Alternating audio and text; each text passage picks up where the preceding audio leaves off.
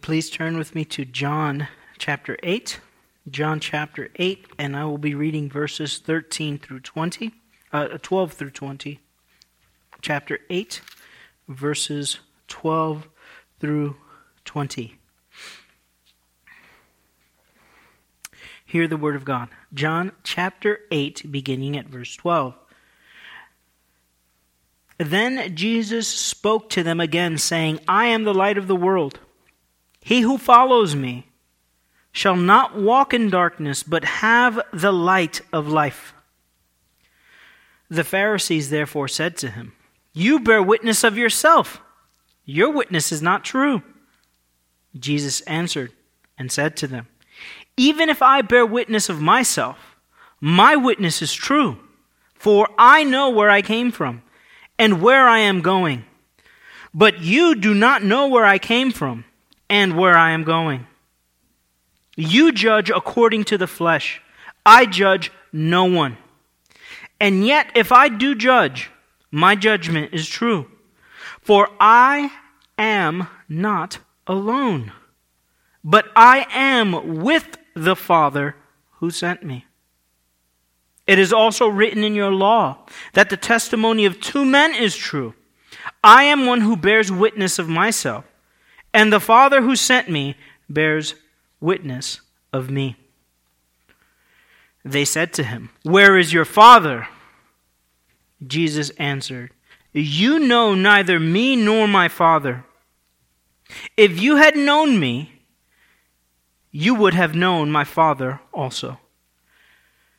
These words Jesus spoke in the treasury as he taught in the temple, and no one laid hands on him, for his hour had not yet come.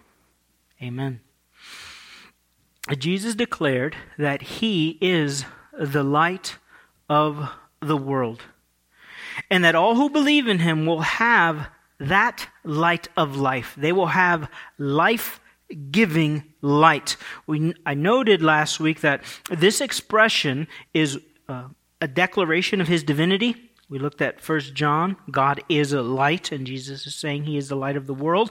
But also, it is a reference to the purity and wisdom that flow from Christ. And it's a purity and wisdom that we can have in union with him.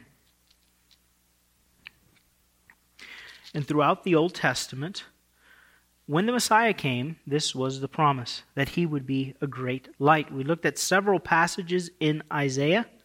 One of them was Isaiah 9:2. I'll read that text for you now by way of reminder. The people who walked in darkness have seen a great light. Those who dwell in the land of the shadow of death, upon them a light has shined. And the Pharisees, who live in utter darkness, they refused the light. They did not want to come into the light lest their evil deeds might be exposed. So they begin with their accusations. After he makes this statement, they say, You bear witness of yourself. Your witness is not true. You, my friend, are a liar, is what they say to him. Note where Jesus is. In verse 20. These words he spoke in the treasury, as he taught in the temple, and no one laid hands on him, for his hour had not yet come. There was the court of the Gentiles, the court of the women, and the court of the priests. In the court of the women is where the treasury was. And they had 13 shofar-shaped bins or receptacles or containers that people would put their offerings in. And during the time of the Feast of Tabernacles, which is when this is happening, that area would fill up with people. And part of their worship was their offerings. Visibly, they would do it. This is probably where Jesus is standing, where he sees the woman put in the mite, all that she had. So people are coming to this area to fill it with offerings. And they were assigned for different reasons, like a general fund and various other efforts.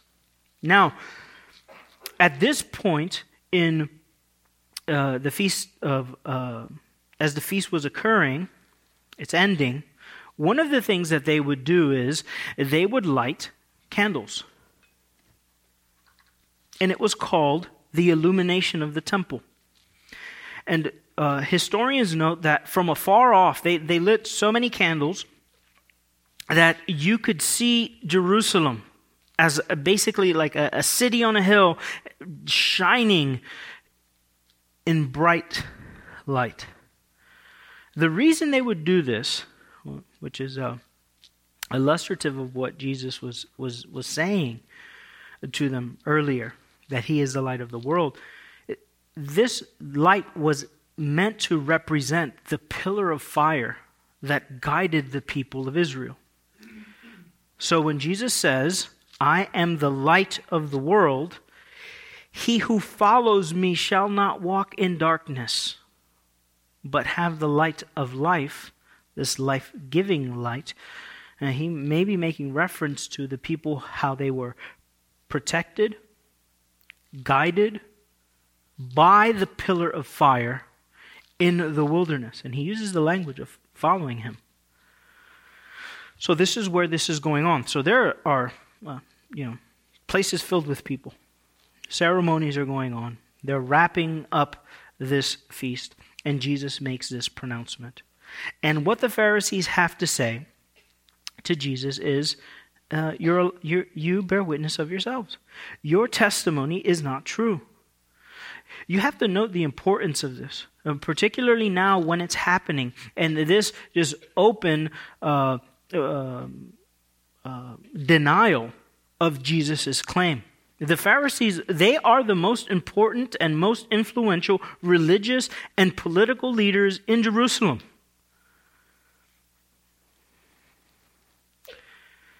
And it was prophesied that this is the way that they would treat the Messiah. In Psalm 109, David writes this: They have also surrounded me with words of hatred and fought against me without a cause. In return for my love, they are accusers. And that word in the Bible, accuser, that is one of the names for the devil. He is the accuser of the brethren. But I give myself to prayer. Thus, they have rewarded me evil for good and hatred for my love. Jesus is not excluding anyone when he makes this statement. He's standing in this court filled with people, women, men, children. The Pharisees are there.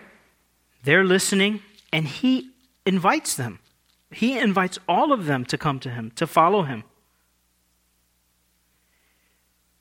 And they reject his offer, and they throw scorn at him, and they abuse him with their words. Now, this is the way that the world continues to treat Jesus. Do not get it confused. And even they even do this by changing who Jesus is. Right? They try to portray him in a way that is not faithful to what the Bible says. They'll portray Jesus as a good teacher. Right? He was a good teacher. He taught very good things. No, he says he is the Son of God. He didn't say he was a good teacher. Yeah, he's a good teacher, but so much more. Right? It's like you're at the grocery store, see one of your coworkers, and the coworker, bumps into you, and you're there with your wife or with your husband, and your coworker says, "Oh, who's this?" And you say, "Oh, this is my friend." I mean, that's true, but that's not. You're. If you don't get a talking to right there in that aisle, you will when you get in the car. Right? It's not enough. And the world is constantly trying to change our perception of who Jesus is. But all of this is blasphemous. What it is, it's derision. And it's in return for his love that they do this. He came into the world, right? God so loved the world that he gave his only begotten Son, that all who believe in him might be saved. And they refuse him. The Pharisees do it here. They do it publicly. But look at Jesus now is going to make three very powerful arguments. And all of them are based upon revelation and faith. We can't argue this way. This is, Jesus has a divine prerogative. And the way, not just the way that he says these things, but what he means by these things, no other person could say. That's why these passages tend to be a little bit difficult for us to understand, because it doesn't seem like he is directly answering their question. But what he's doing he's giving them a class in Christology. He's revealing to them who he is. Listen to what he says in verse 14. Even if I bear witness of myself, my witness is true. I can, if that is what I am doing, I can do it. And this word here, true, they use the same language. They say, you bear witness of yourself, your witness is not true. Some translations have the word valid there. That's a good translation. They're saying that his claims are invalid. And he's saying, if I make a statement about myself, my statement is valid. Why, Jesus? Why? Because he has perfect self-awareness. That is the essence of his argument. He says, for I know where I came from, and I know where I'm going. If you're honest with yourself, when you read this, or if you've read this in your Bible reading, you probably thought to yourself, I don't understand what he's saying here. Not that you don't understand that what he means is, I came from heaven, and I'm going back to heaven. We know that's what he's saying. That's what you don't know. You don't know. I am the second person of the Trinity. And I was in eternity with my Father in heaven. And I have come into this world, become, by means of the incarnation, I am now standing here before you as a man. I will die. I will rise from the dead and ascend into heaven. We know that's what he's saying, but why is it that truth is sufficient for him to bear witness by himself? Because he is not a man. You see, what they're doing with Jesus is they think they're talking to some Jew who has pretensions of being the Messiah. And he said, you don't know where I'm from or where I'm going. You have no idea who's here talking to you. And in doing this, he is rebuking their unbelief. When Jesus addresses the Pharisees in this way, and generally it's the religious leaders that he has these kind of interactions with. Because if you think the woman at the well, he doesn't interact with her like that. He's very gentle with her. And he even tells her, I who speak to you am he. He doesn't do that with the Pharisees. He doesn't tell them that. He doesn't even do that with Nicodemus. His conversation with Nicodemus is a little harsher than it is with her. Because Nicodemus is a teacher. He should know. He's rebuking their unbelief. You do not know where I came from and where I am going. You do not know me. And of course, you ask the question, why don't they know?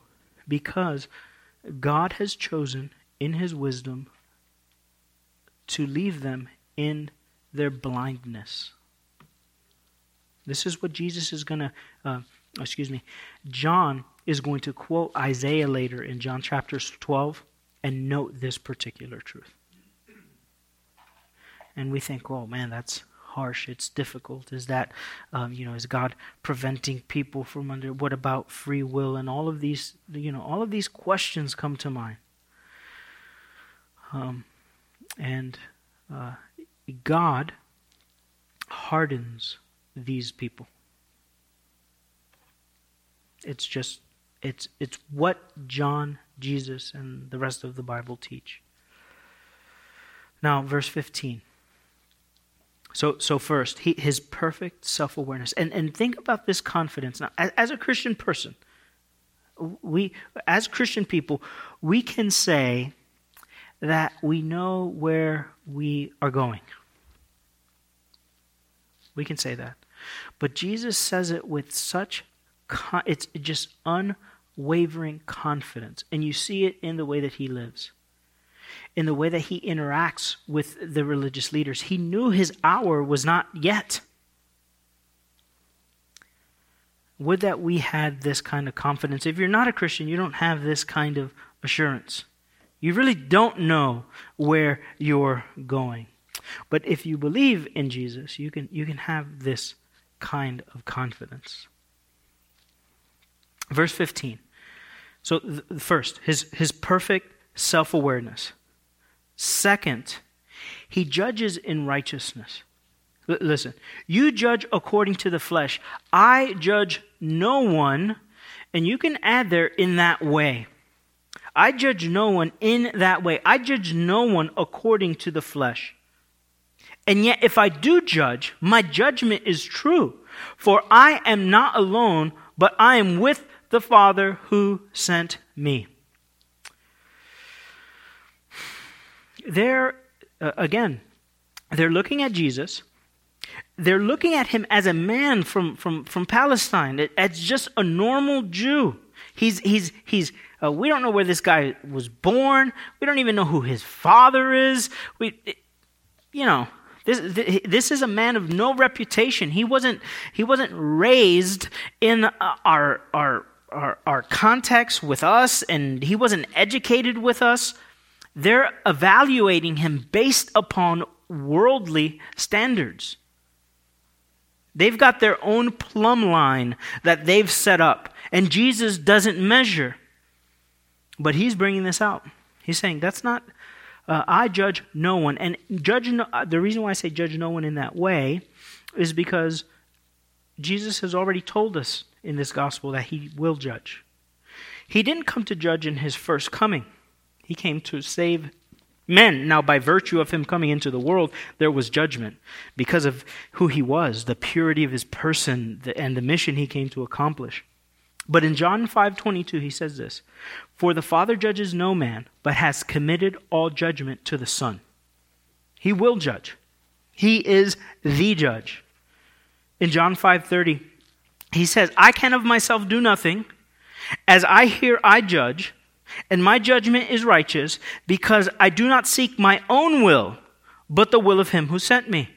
You see, his standard is not man's standard. Jesus judges as God would judge, with perfect righteousness. So first, Jesus has this perfect self-awareness of who he is, an awareness that the Pharisees do not have. So he can make these statements about himself. He knows who he is. Second, he does not judge by human standards. And if he does judge, his judgment is true. For I am not alone, I am with the Father who sent me. Note something here that he continues to use in these passages, and it's this language of location. I know where I'm from. I know where I'm going. I know who I'm with, who sent me. This language of location. And what that language communicates is the relations, the eternal relations. His relationship to heaven in eternity, his relationship, he's going back, and now his relationship with the Father. What he means by this language that, "but I am with the Father," is that I and the Father are one. We're united in our testimony.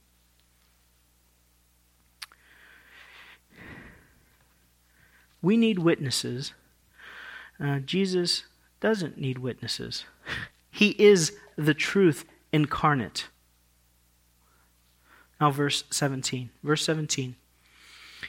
And now he goes to the law. So first, perfect self-awareness. Second, righteous judgment. This is why I can say this. My judgment is always righteous. Third, it is written in your law that the testimony of two men is true. I am one who bears witness of myself, and the Father who sent me bears witness of me. There are two who witness. This has come up already in the Gospel of John several times.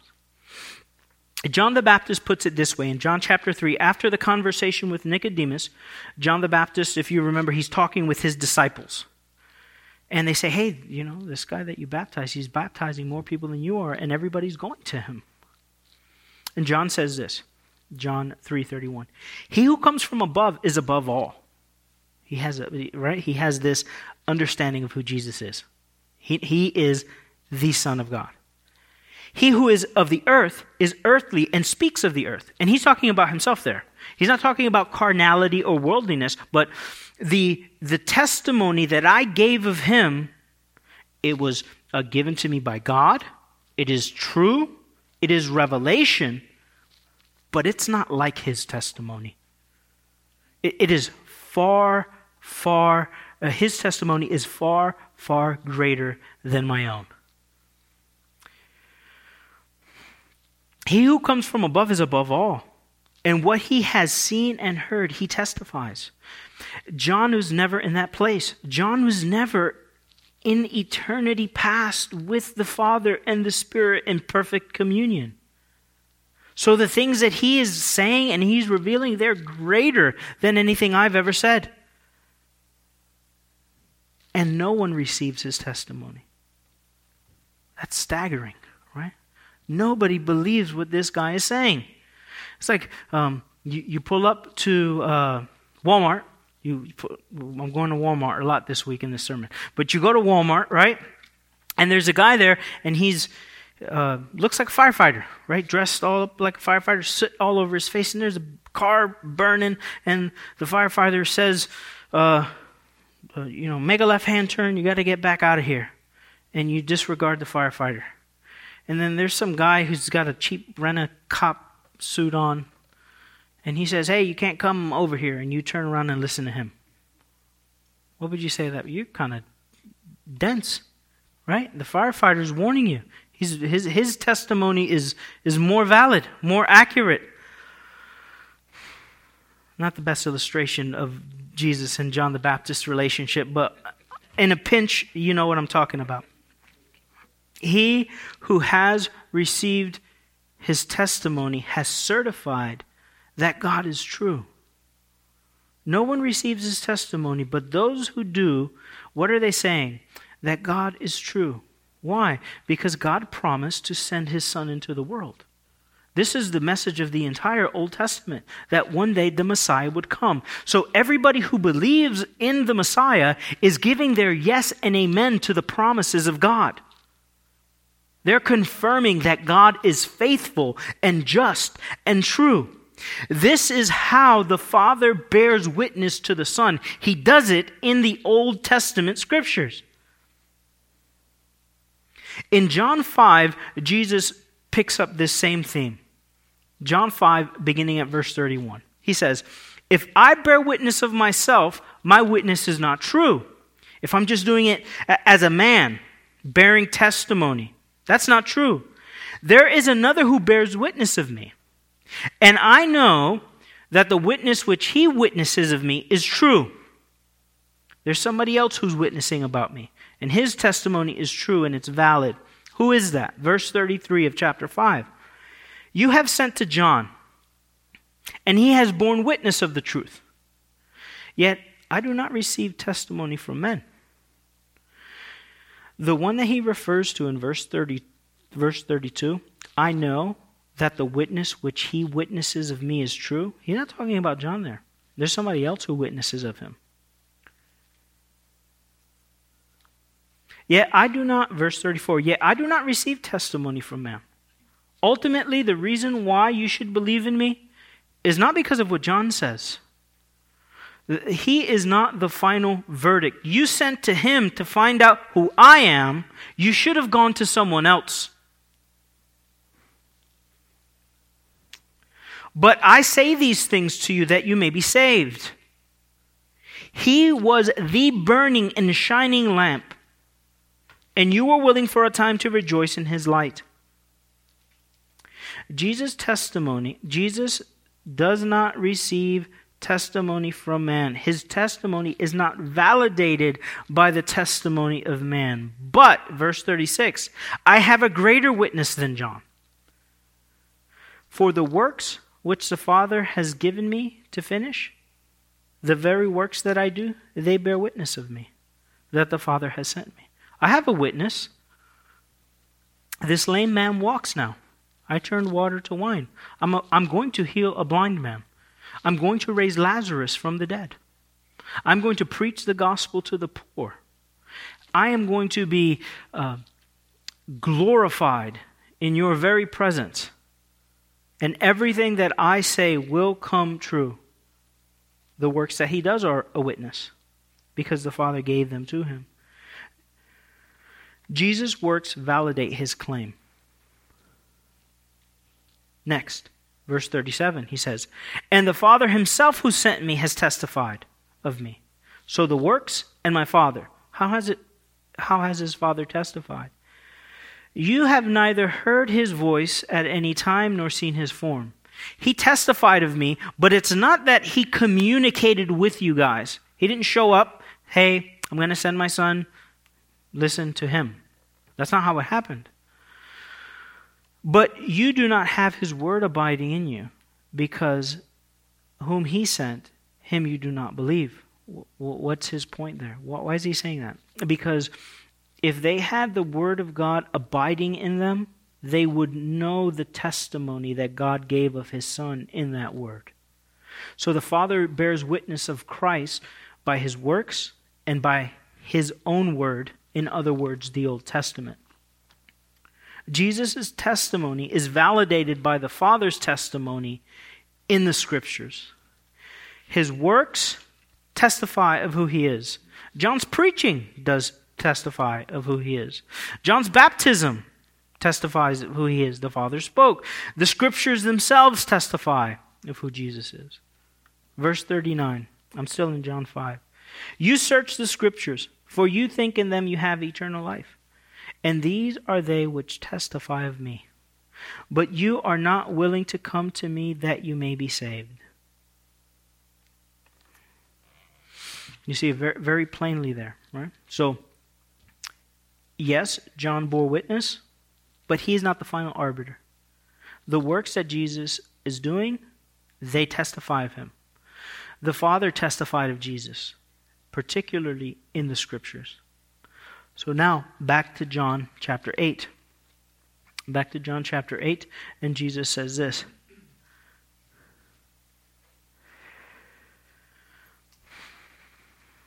John chapter 8. He says, verse 17, it is also written in your law that the testimony of two men is true. I am one who bears witness of myself, and the Father who sent me bears witness of me. So it's not just me, it's my Father.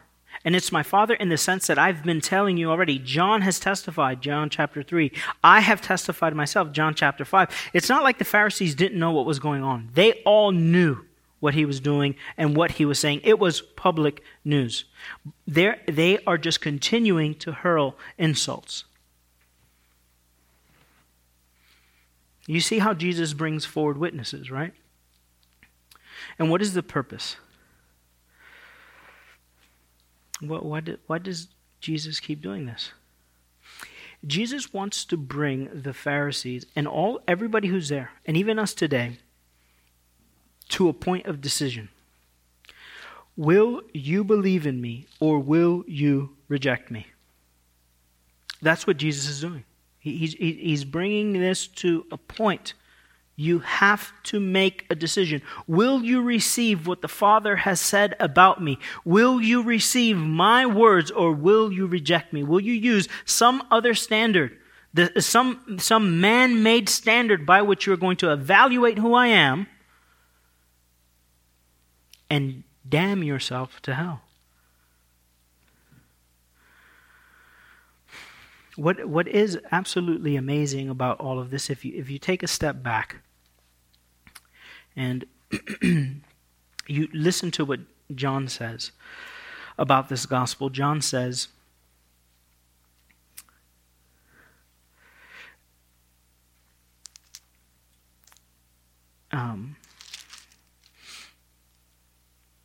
in John chapter 20, verse 30, he says, "And truly Jesus did many other signs in the presence of his disciples, which are not written in this book. But these are written," the things that are in this book, "that you may believe that Jesus is the Christ, the Son of God, and that believing you may have life in his name."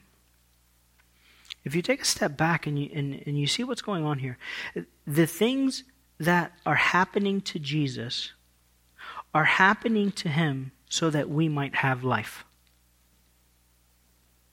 What's happening to him? He is suffering and being rejected.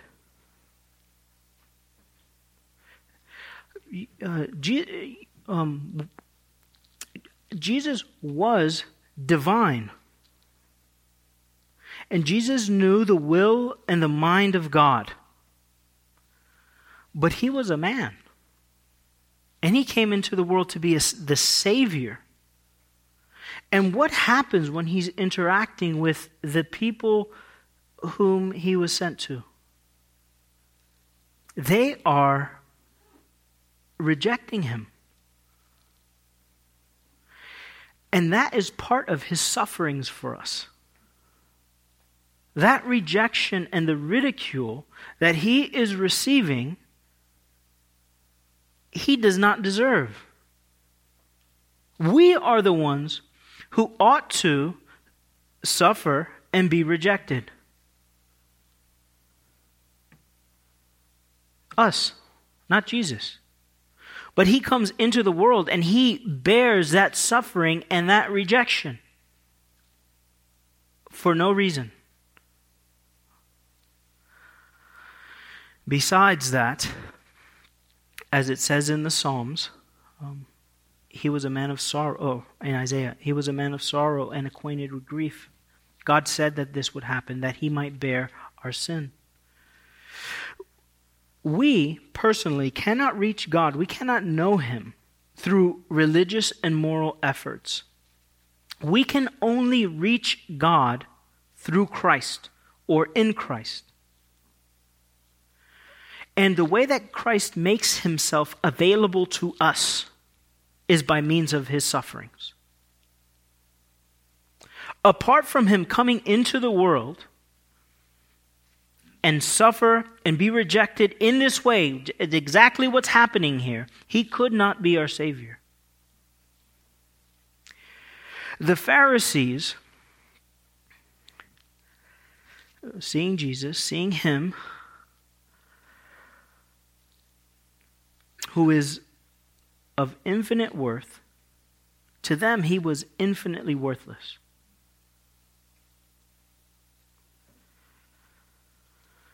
They could care less. Yet he has a valid testimony. He has a valid witness. He is the truth itself. And everything he said and did was endorsed. It had its stamp and seal by God. But the problem was that everything he said and did was light.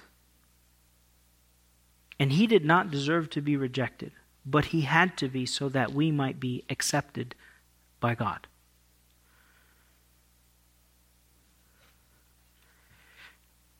So listen to this last insult. They say to him, "Where is your Father?" Now, this insult may be attached to the fact that Joseph was not his biological father. How much of that they knew, we're not certain. in any respects, it's just derogatory. Where's your dad? What are you talking about? Either saying he is insane or he is illegitimate, one of the other, right? Because your father's not here now. What are you talking about? Your father's a witness. Or they're saying he's illegitimate. You don't even know who your father is. So what does Jesus say? Again, this is an issue of revelation and faith. That's what this argument really centers around. You neither know me nor my Father.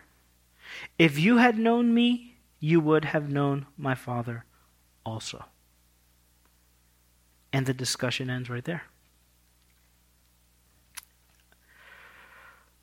The only way to know the Father is through the Son. The reason why the Pharisees are blind is because they refuse to believe in the Lord Jesus Christ. And every person who refuses a Savior finds himself in the same position. Apart from believing in Christ, you remain in darkness. As I was saying earlier during the Lord's Supper, choose today whom you will worship. Will you believe in the Lord Jesus Christ, or will you continue to serve the devil? Christ offers himself to you this morning. He says, I am the light of the world. He who follows me shall not walk in darkness, but have the light of life. Follow him. Let's pray. Heavenly Father, we thank you for your word. We thank you for your Son. We thank you for this time together in worship. And we ask that you would grant us a faith in your Son. In his name we pray. Amen.